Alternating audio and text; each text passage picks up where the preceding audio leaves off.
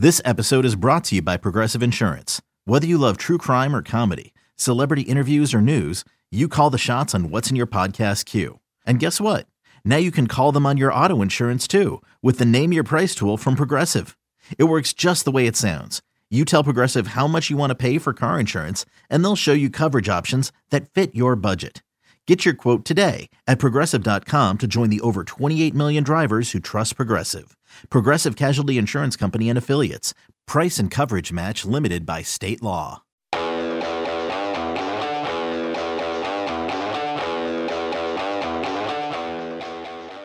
Hey, it's Fitz, and if you don't know who I am, here's a quick bio. Veteran sports journalist who writes, does TV, radio, and is a longtime podcaster. Also, I have stage 4 prostate cancer, so my doctors advised me to stay home during these COVID-19 concerns. So what am I doing with my time? I'm calling some of the many friends, athletes, coaches, and colleagues who have been part of my life during more than 30 years in journalism. Oh, and I'm hitting the record button. Welcome to my life and the Life of Fitz podcast. Time has forgotten much of Kansas State basketball history because when Bob Huggins was hired by then athletics director Tim Weiser at K-State in 2006, the school's basketball program had not won an NCAA tournament game since 1988, when Lon Kruger took the Wildcats to the Elite Eight. Huggins brought with him some controversy, but a sense of hope when he arrived in Manhattan, and he also brought a mostly unknown associate head coach named Frank Martin. 1 year later, Huggins' alma mater, West Virginia, needed a new coach, and Huggs headed home. Weiser immediately elevated Martin, who had impressed many in Manhattan once they met the man from Miami, whose roots reach back to Cuba, and his accent sounds like the Bronx. Frank and I became fast friends, something that isn't always advised between coach and reporter, but when he was the head coach, he was not free of me challenging him with questions, sometimes about a sideline demeanor that didn't match the man we knew off the court, and I certainly wasn't free from that signature Martin glare or the occasional phone call to sort out a disagreement. Martin seemed ready for a long stay in Manhattan, but Weiser left for the Big 12 office, and eventually a new university president hired John Currie to be athletics director. A toxic relationship between Currie and Martin drove Martin, after a loss in the round of 32 of the 2012 NCAA tournament, to become the head coach at South Carolina. Martin built the Gamecocks from the ground up and put the long-suffering program in the 2017 Final Four, something no one in Columbia, South Carolina expected. With a little unexpected time off from the office and working with his players, Martin is free to chat, so let's give him a call.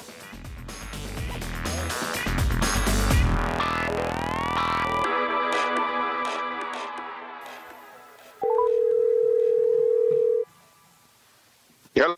Hey, Coach, how are you doing? Oh, man, no complaints other than the fact that, like the rest of us, I'm a little tired of being in my house. I don't even have kids. I have dogs. I'm doing fine here. I guess I work a lot from home. I'm not around people all day long like you are. It's got to be weird. It's just got to be weird not to be around your players and staff and just doing basketball things. Yeah, I mean, this time of year, you're either running a practice because you're still playing, or you're on the road recruiting. It's you're just wired, and after you do it for so long, your body, your brain is just wired to be on the go at this time of year. And all of a sudden, it's like turn everything off, and you feel like you're doing something wrong.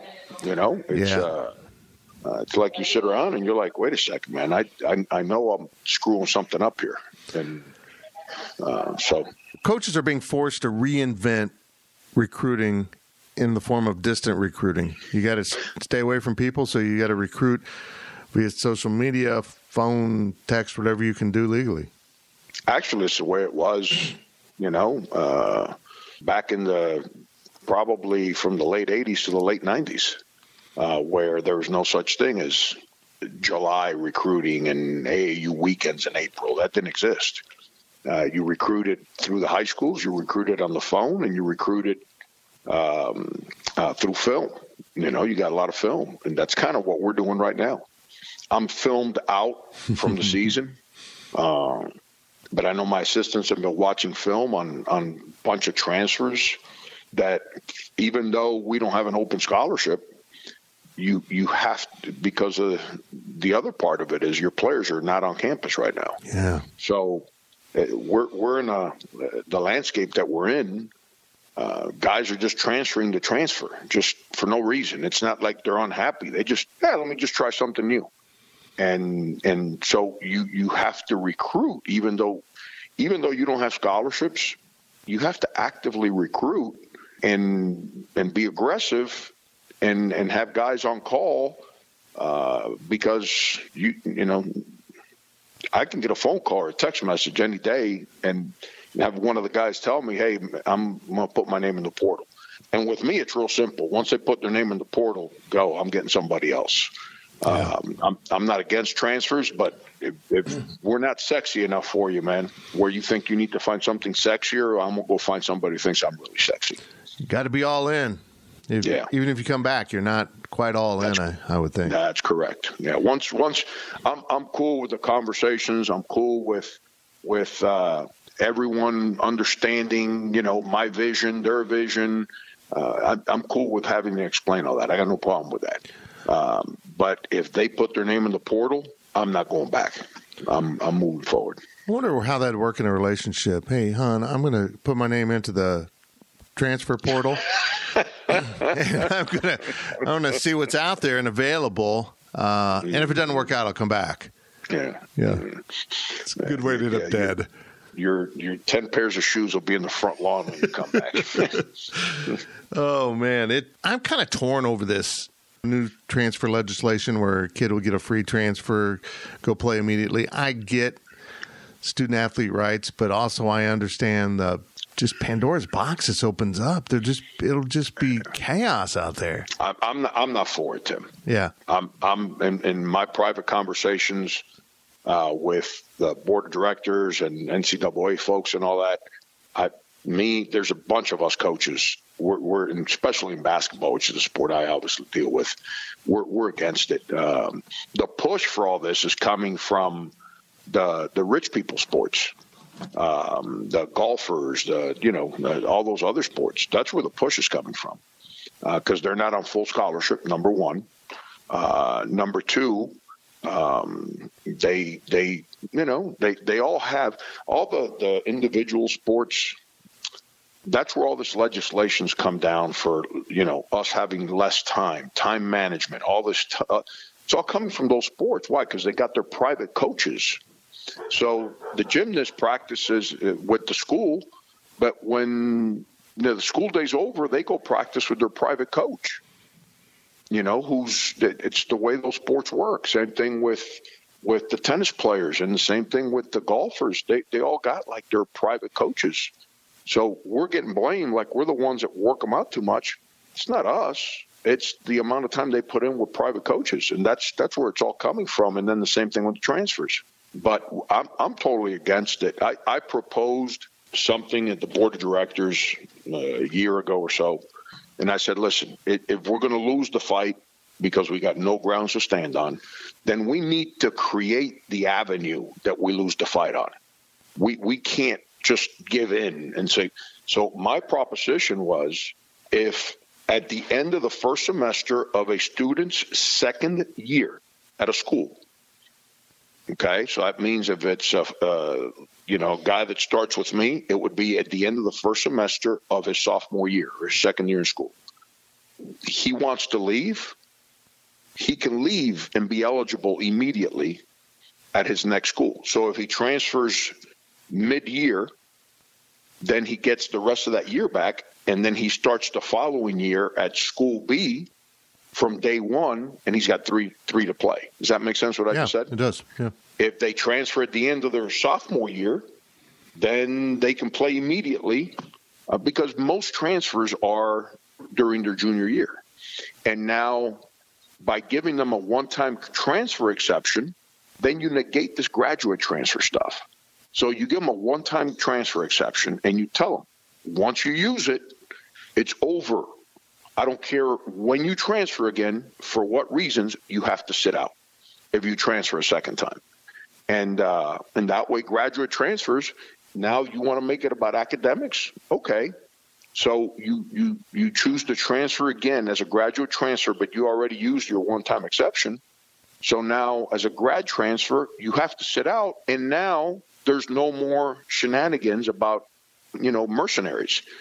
Most grad programs are 2 years. Okay, so you sit out, and the NCAA automatically, you did your schoolwork, we respect it, so we're going to grant you that 6th year so you can play your second year as a grad transfer. And I proposed that, and it kind of got legs, but it's still in the conversations.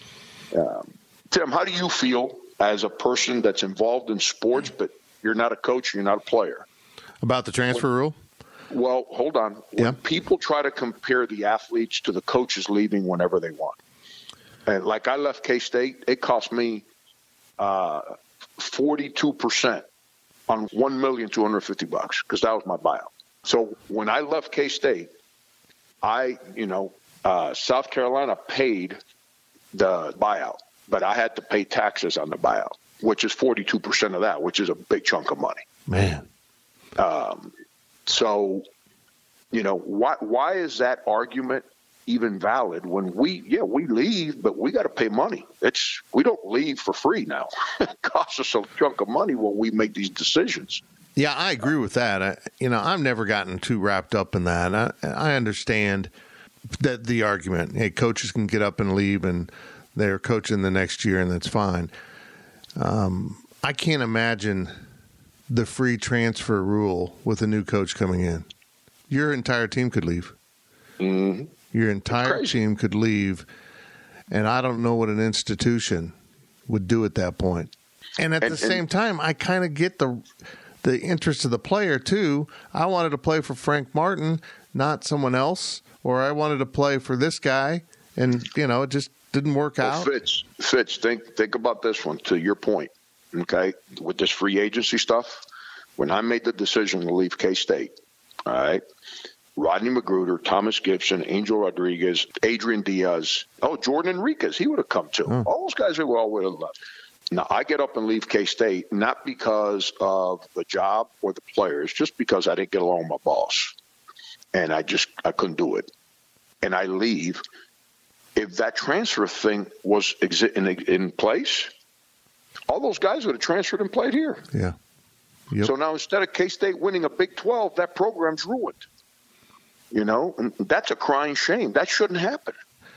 It led to some strange things. You left for South Carolina, a job that nobody really wanted.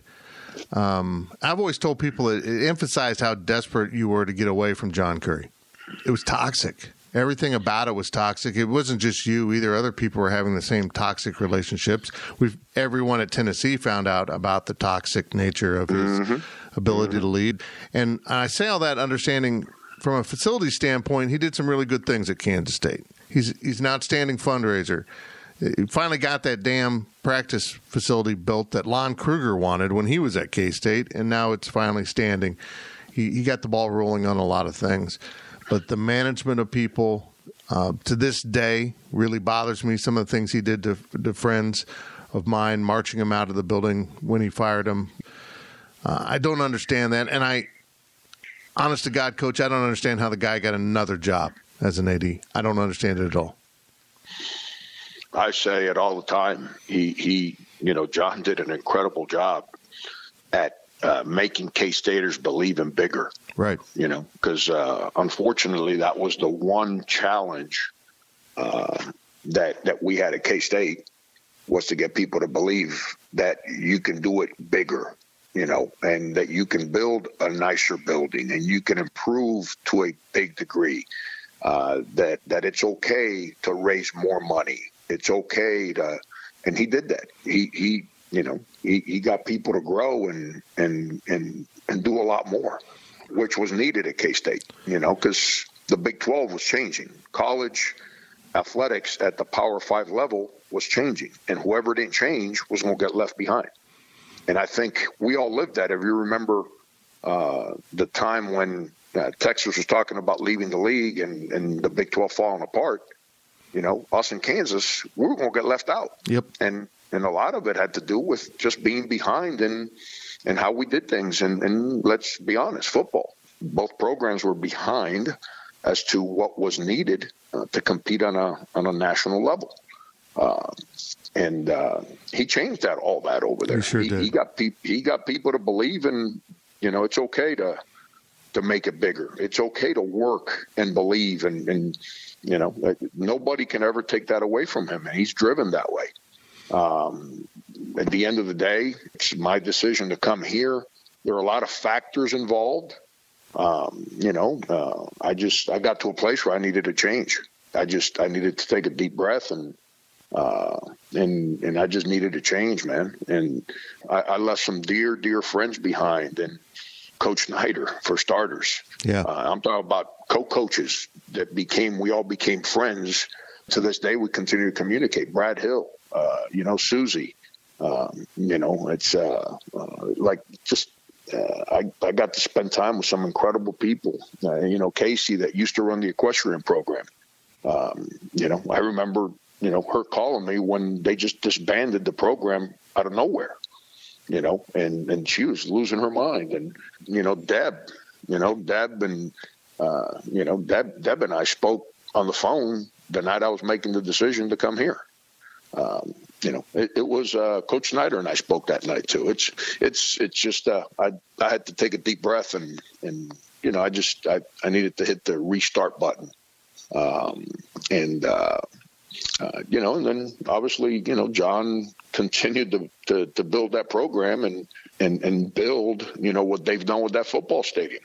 Yeah. It's mind-boggling. It's beautiful. It's unbelievable. What, like you said, the basketball facility, we worked day and night. Hugs, me, Kurt McGuffin, Bob Kraus, may he rest in peace, Weefald, Tim Weiser, everybody put in time.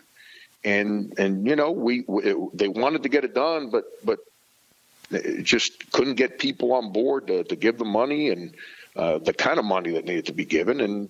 And then everybody, was worried about bonding and the whole thing. And in comes John, and he changed that whole mindset there. And it's a shame. It's a shame that I guess everything ended up the way it did for everybody. But it's still kind of the way it works, man. You kind of you live, you learn, you understand what people do well, what they don't, and and I'm sure there's people who have opinions of me that it was time for me to move too. So it's just life. It's just life. But what I do know is that even 8 years removed, that Manhattan and Kansas and K-State and the people are still very dear to my family, my wife, myself. We've got a son born there, so it's always going to be a big part of my family. It is interesting to look at the history of Kansas State sports and facilities. Bramlage Coliseum is a monument to doing things half-ass. It really is. It's nice playing facility, but as you well know, everything underneath the arena is it's not up to standard. It's not what you need. They're working on a plan to dig out the west side of it and have a ground level entrance and tunnels on that side where people can enter at a lower level. It'll be interesting to see if they can pull that off and what they'll do how long that construction takes. But John did change the conversation. Now when they build things at Kansas State, they build it right. They build it for long lasting. They don't cut corners, and they get people to donate. It's all donated money. That it's absolutely incredible what's happened. But managing people, no, not so much. Not so much. It was unfortunate, but you did go to South Carolina. You did take a program that was down on its luck historically, not just for a few years, for a little span there, and get it to the Final Four. I'm wondering, though, was the initial build that got you to the Final Four more difficult, or life after the Final Four when you had to rebuild again, and now you're dealing with the expectations you've created? The initial build was really, really hard because there was apathy, and there was not just apathy. That's hard to overcome. There was, and the apathy was not just in the locker room. The apathy was in the media. The apathy was in the fan base and the former players, within the administration. I knew when I made the decision to take the job that there were a lot of challenges. It was a lot harder than I ever expected once I got here. There were times during my third year where I just sat in the locker room by myself, and I kind of I sat back and I always wondered, like I don't know if I can do this. But we figured it out. Fitz, I don't know if you remember, you've heard this story before, but the first game I ever coached, and I'm coming, at K-State, there was not apathy. There was just everybody was searching for the belief that we can do this. And Hugs gave everyone that belief. And then when I took over, I was able to, because we kept everyone together, the players, the coaches, we were able to continue to build on the enthusiasm that Hugs kind of gave everyone. Hugs gave everyone at K-State a belief that we could do this again. But here there was complete apathy. And the first game we ever coached here, which is it's one of the great stories, our building's over 18,000 people. And it's the first game that we ever coached in the building. There might have been 3,000 people in the stands. And the game's going on, and we're down 18 early in the second half to Wisconsin-Milwaukee. And there's a guy sitting across the court on courtside seats, which there was, I'm going to take a guess. There's maybe, 50 to 60 of them, and maybe 10 were filled. And he's sitting directly across from our bench with his two kids. And the game's going on, and his cell phone rings, and we can hear the cell phone from the bench. And he answers the cell phone, and we're coaching the game, and I'm staring across the court, and he's having a conversation with someone on the phone, and I can hear it clearly. And he's on the phone. He's like, "Yeah, I'm over at this game. It's the same deal. They stink. It's just embarrassing. There's no one here. Bad game. Da da da da da." And let me just call you when I get out of here. He hangs up the phone, and I turn around and I look at the bench, and those are the same guys that were with us at K-State. I look at the bench, and I tell Brad and Fig and them, I'm like, "Did you guys just see what happened?" And they're like looking at me with this look of disbelief. And I said, "What have we gotten ourselves into?"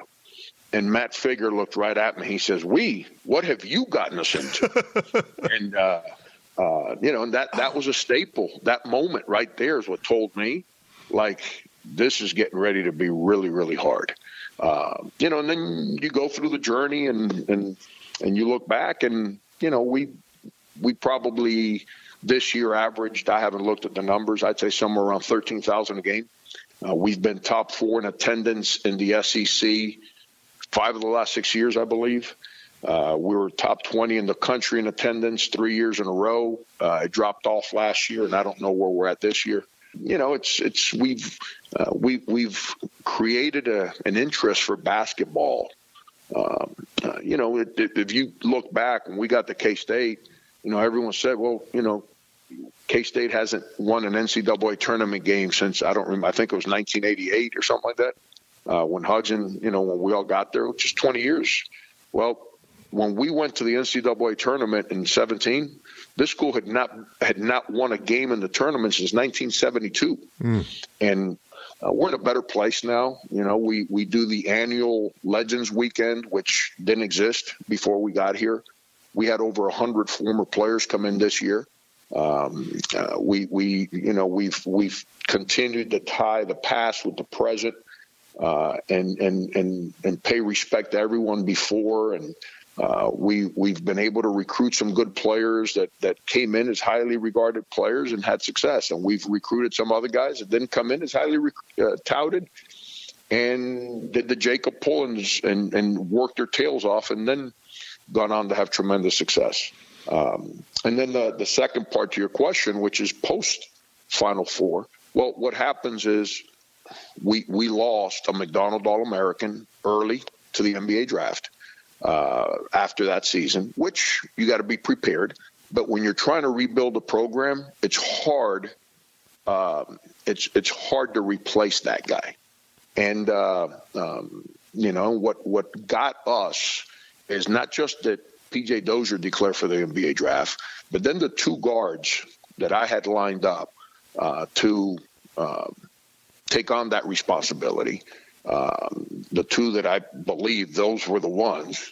One of them, I had to put out of school right before the school year.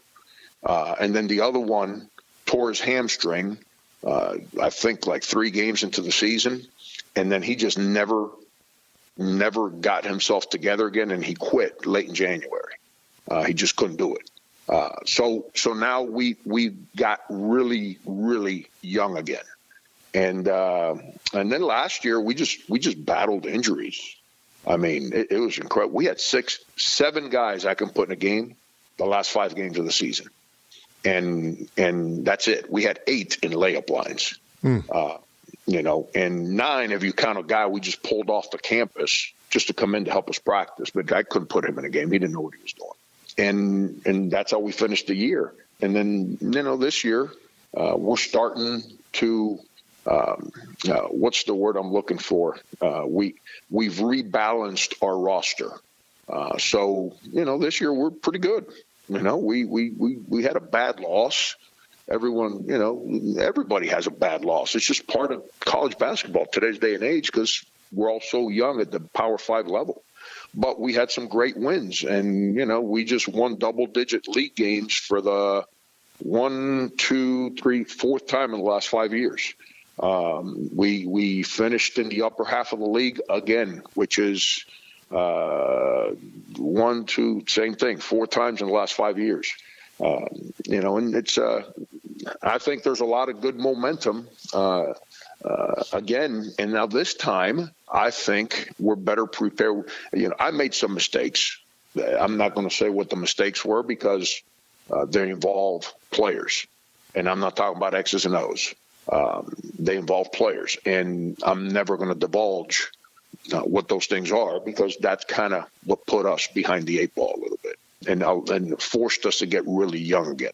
But now we've rebalanced our roster to where I believe that we can sustain success moving forward again.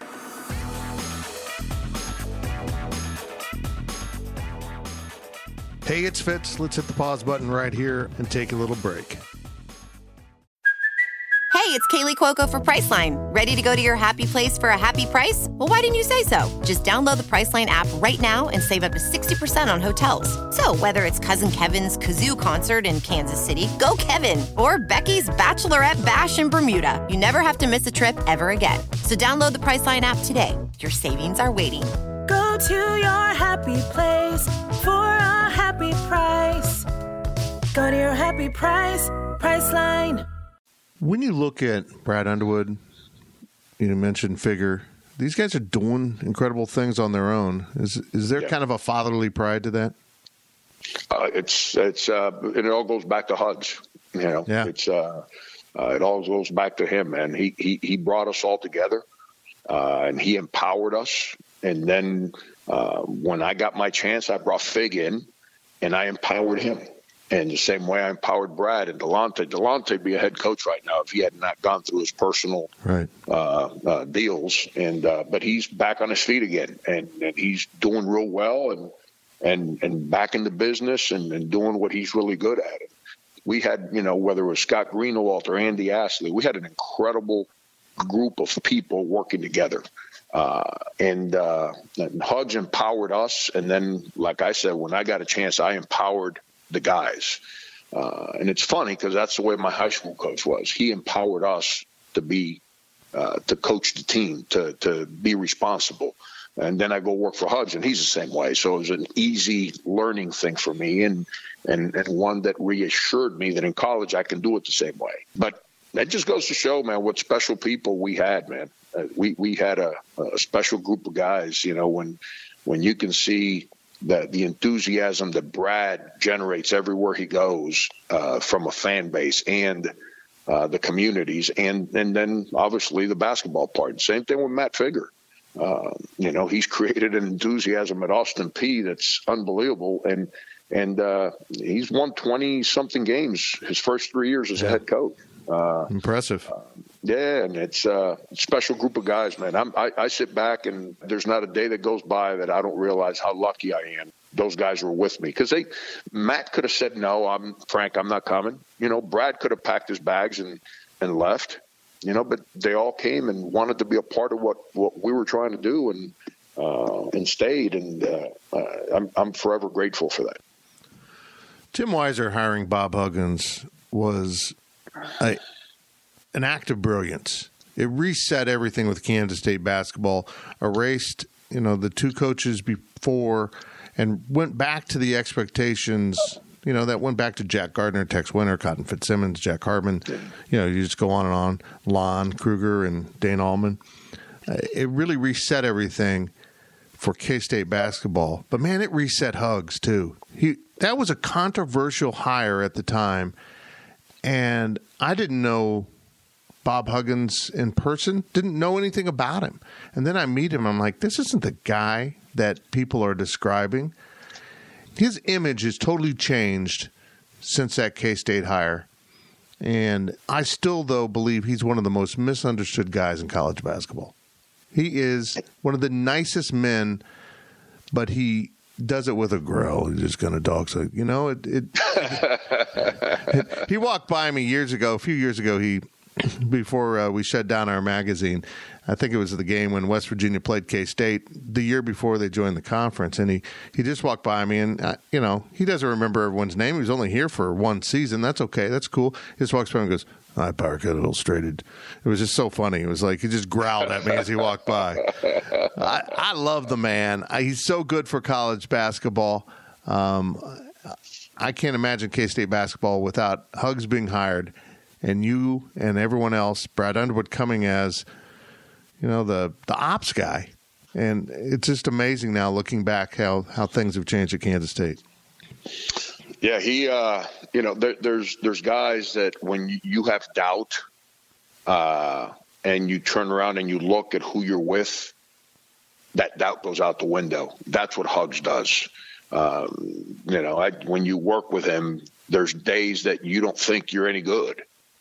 And somehow, some way, man, he comes into the room and all that doubt goes out the window. And there's not a person in the room that leaves saying, we got no chance. If you remember that his year at K-State, Kansas had like 8 first-round picks on the team. And Texas had like 7. And yet he had us believing that with a 6'4" power forward and Cartier Martin playing center, that we can go beat all these guys. And we actually did a pretty darn good job of it because we finished, I think it was 3rd in the league, 4th in the league. Should have made the tournament. Should have. We got royally screwed out of that tournament. And but that's I remember being in his house the night before he was announced as the head coach in Cincinnati, and him saying to me, he goes, "Frank, this is an incredible place. Wonderful people, the president, his vice president, the AD. I had a great meeting with them. This is the place." He said, "But I'm not going if you don't come." And I said, "Hugs, come on, man. Wherever you're going, let's roll. I'm in."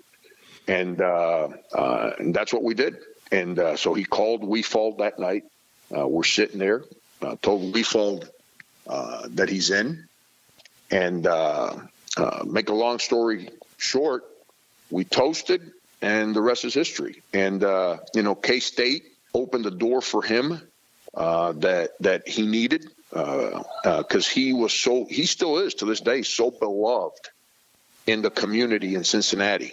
It's like he's an icon there. It's what he did for that community, that university, will never be forgotten by anyone that's a part of that.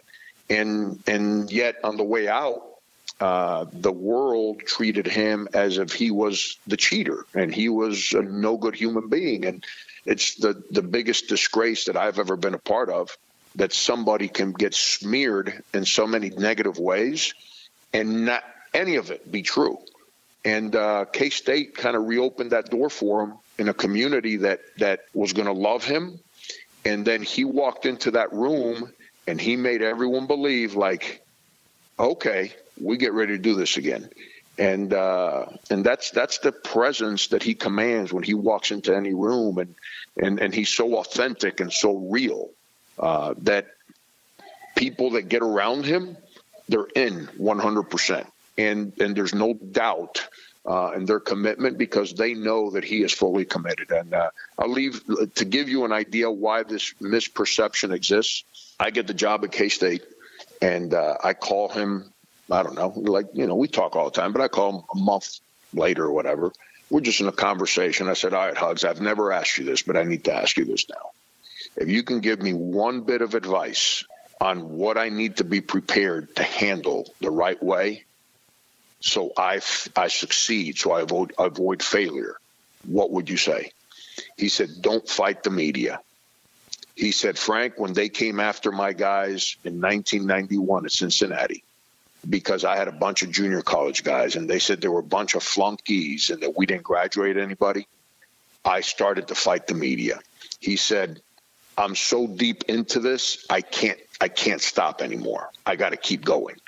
But don't fight the media, because you won't win. That's the advice he gave me that day, and I'll never forget that. And because he fought the media to protect his guys, the media always made him to be a rebel, a renegade, all these other things. And now, Fitz, keep hitting the fast forward button. You've seen what's happening in college basketball over the last 3 years. And the guy that everyone made out to be like this bad guy, he keeps winning. And guess what? He's not involved in any of that stuff. Yeah. And he's authentic. He's real. He doesn't cheat. He believes in his players, and he believes in the people that believe in him. And that's all that's ever mattered to him.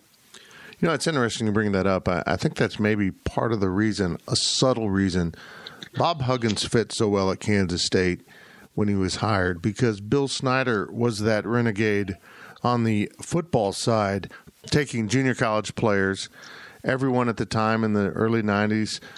It was like you were taking a leper. They had no business being on your team. They're bad kids. They can't get grades. There were so many wrong opinions about junior college players. Sure, there's some kids there for grades that they can correct and a life they can turn around, and some kids are just bad and end up at junior college, and you can't save them. We've seen that happen.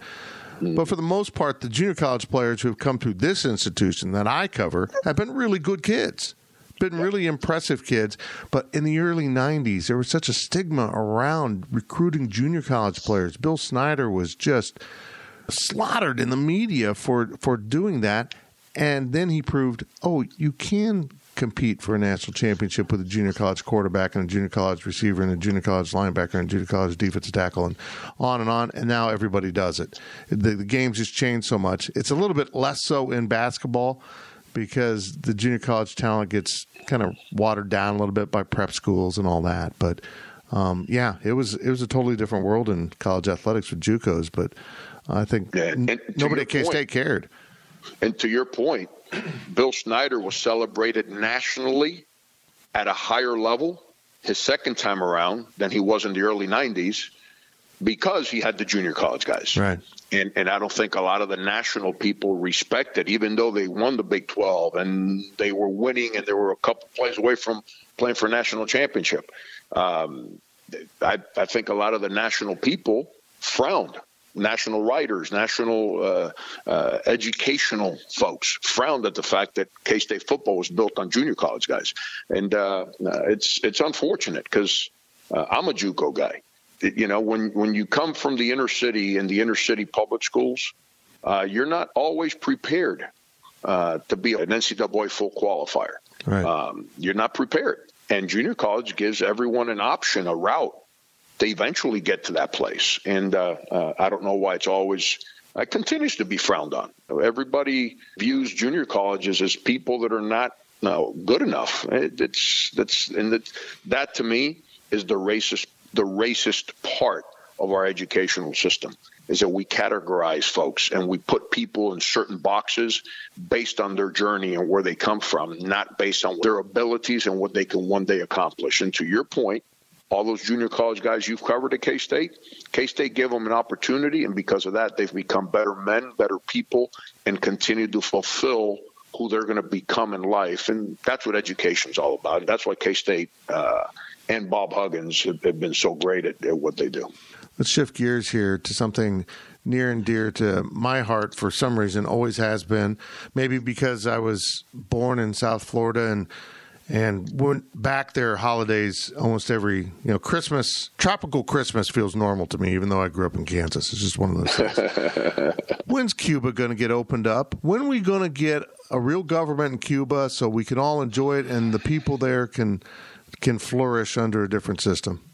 Yeah. Fitz, it's one of the sad things in my lifetime up to this point is that I have not seen that happen. That was a dream of my grandmother before she passed. I know it's a dream of my mom and my uncle to be able to one day go back to the land that where they were born and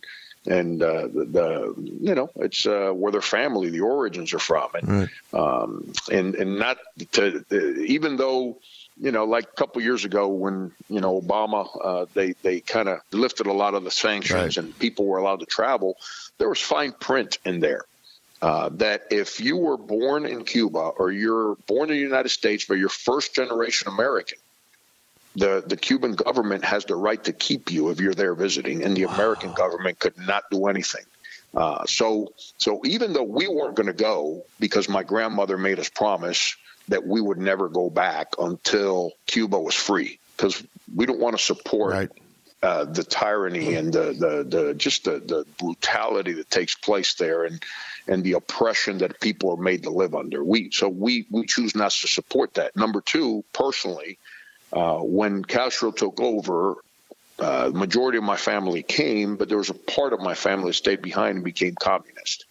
And so the side of my family that was here never wanted to go back and support the choices that my family that stayed behind and joined the Communist Party were all about. So, but it's sad. It's sad because that was I've heard the stories and I see it through my family's eyes of what a great destination that was. It was the Las Vegas of the Caribbean, right?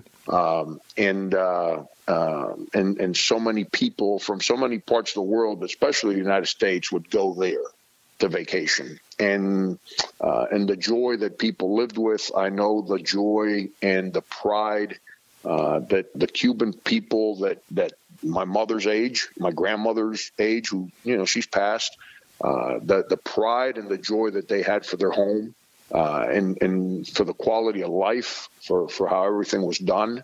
I want to see that one day. But unfortunately, the way it is right now, it's just not going to happen. I agree. The mob certainly doesn't do many things the right way, but boy, they could build a casino. And they did it in Havana first before Las Vegas, and it was absolutely incredible. They build casinos and they stay in business. Can't argue with those two things. That's true. Their ethics in doing so may not be great, and you might end up buried in the desert if you don't do it the right way. But hey, it works out. If you're just Joe Schmo like me showing up to have fun, it works out great. Yeah. Coach, I love you, man. I love you. I'm so glad you're doing well, and hug the wife for me. And someday we're going to sit on a beach outside of Havana and have a drink together. I'm all in, brother. I'm all in, and tell everyone I said hello, and keep doing what you do, man. Keep fighting the fight. I will. I will. Thanks, Coach.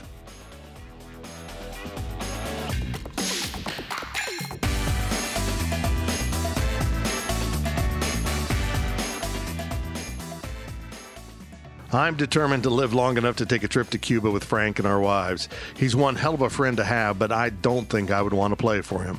Hugs and Martin remain mostly loved in Manhattan, but some thought it was time for Frank Martin and his sideline antics and often abrasive language to move on. And although he wanted to stay in MHK for the long haul, he did move to South Carolina because life doesn't always work out the way you expect. You just deal with what is in front of you. Trust me, I know. My diagnosis of not just prostate cancer, but stage 4 cancer that spread into my bladder rocks my world. So men over 45, make sure you're getting your PSA scored, not once, but on a regular basis so your doctor can chart its movement. That's it for another episode, but I have so many more friends to call. You should probably do the same. This is Fitz. I'll talk to you real soon.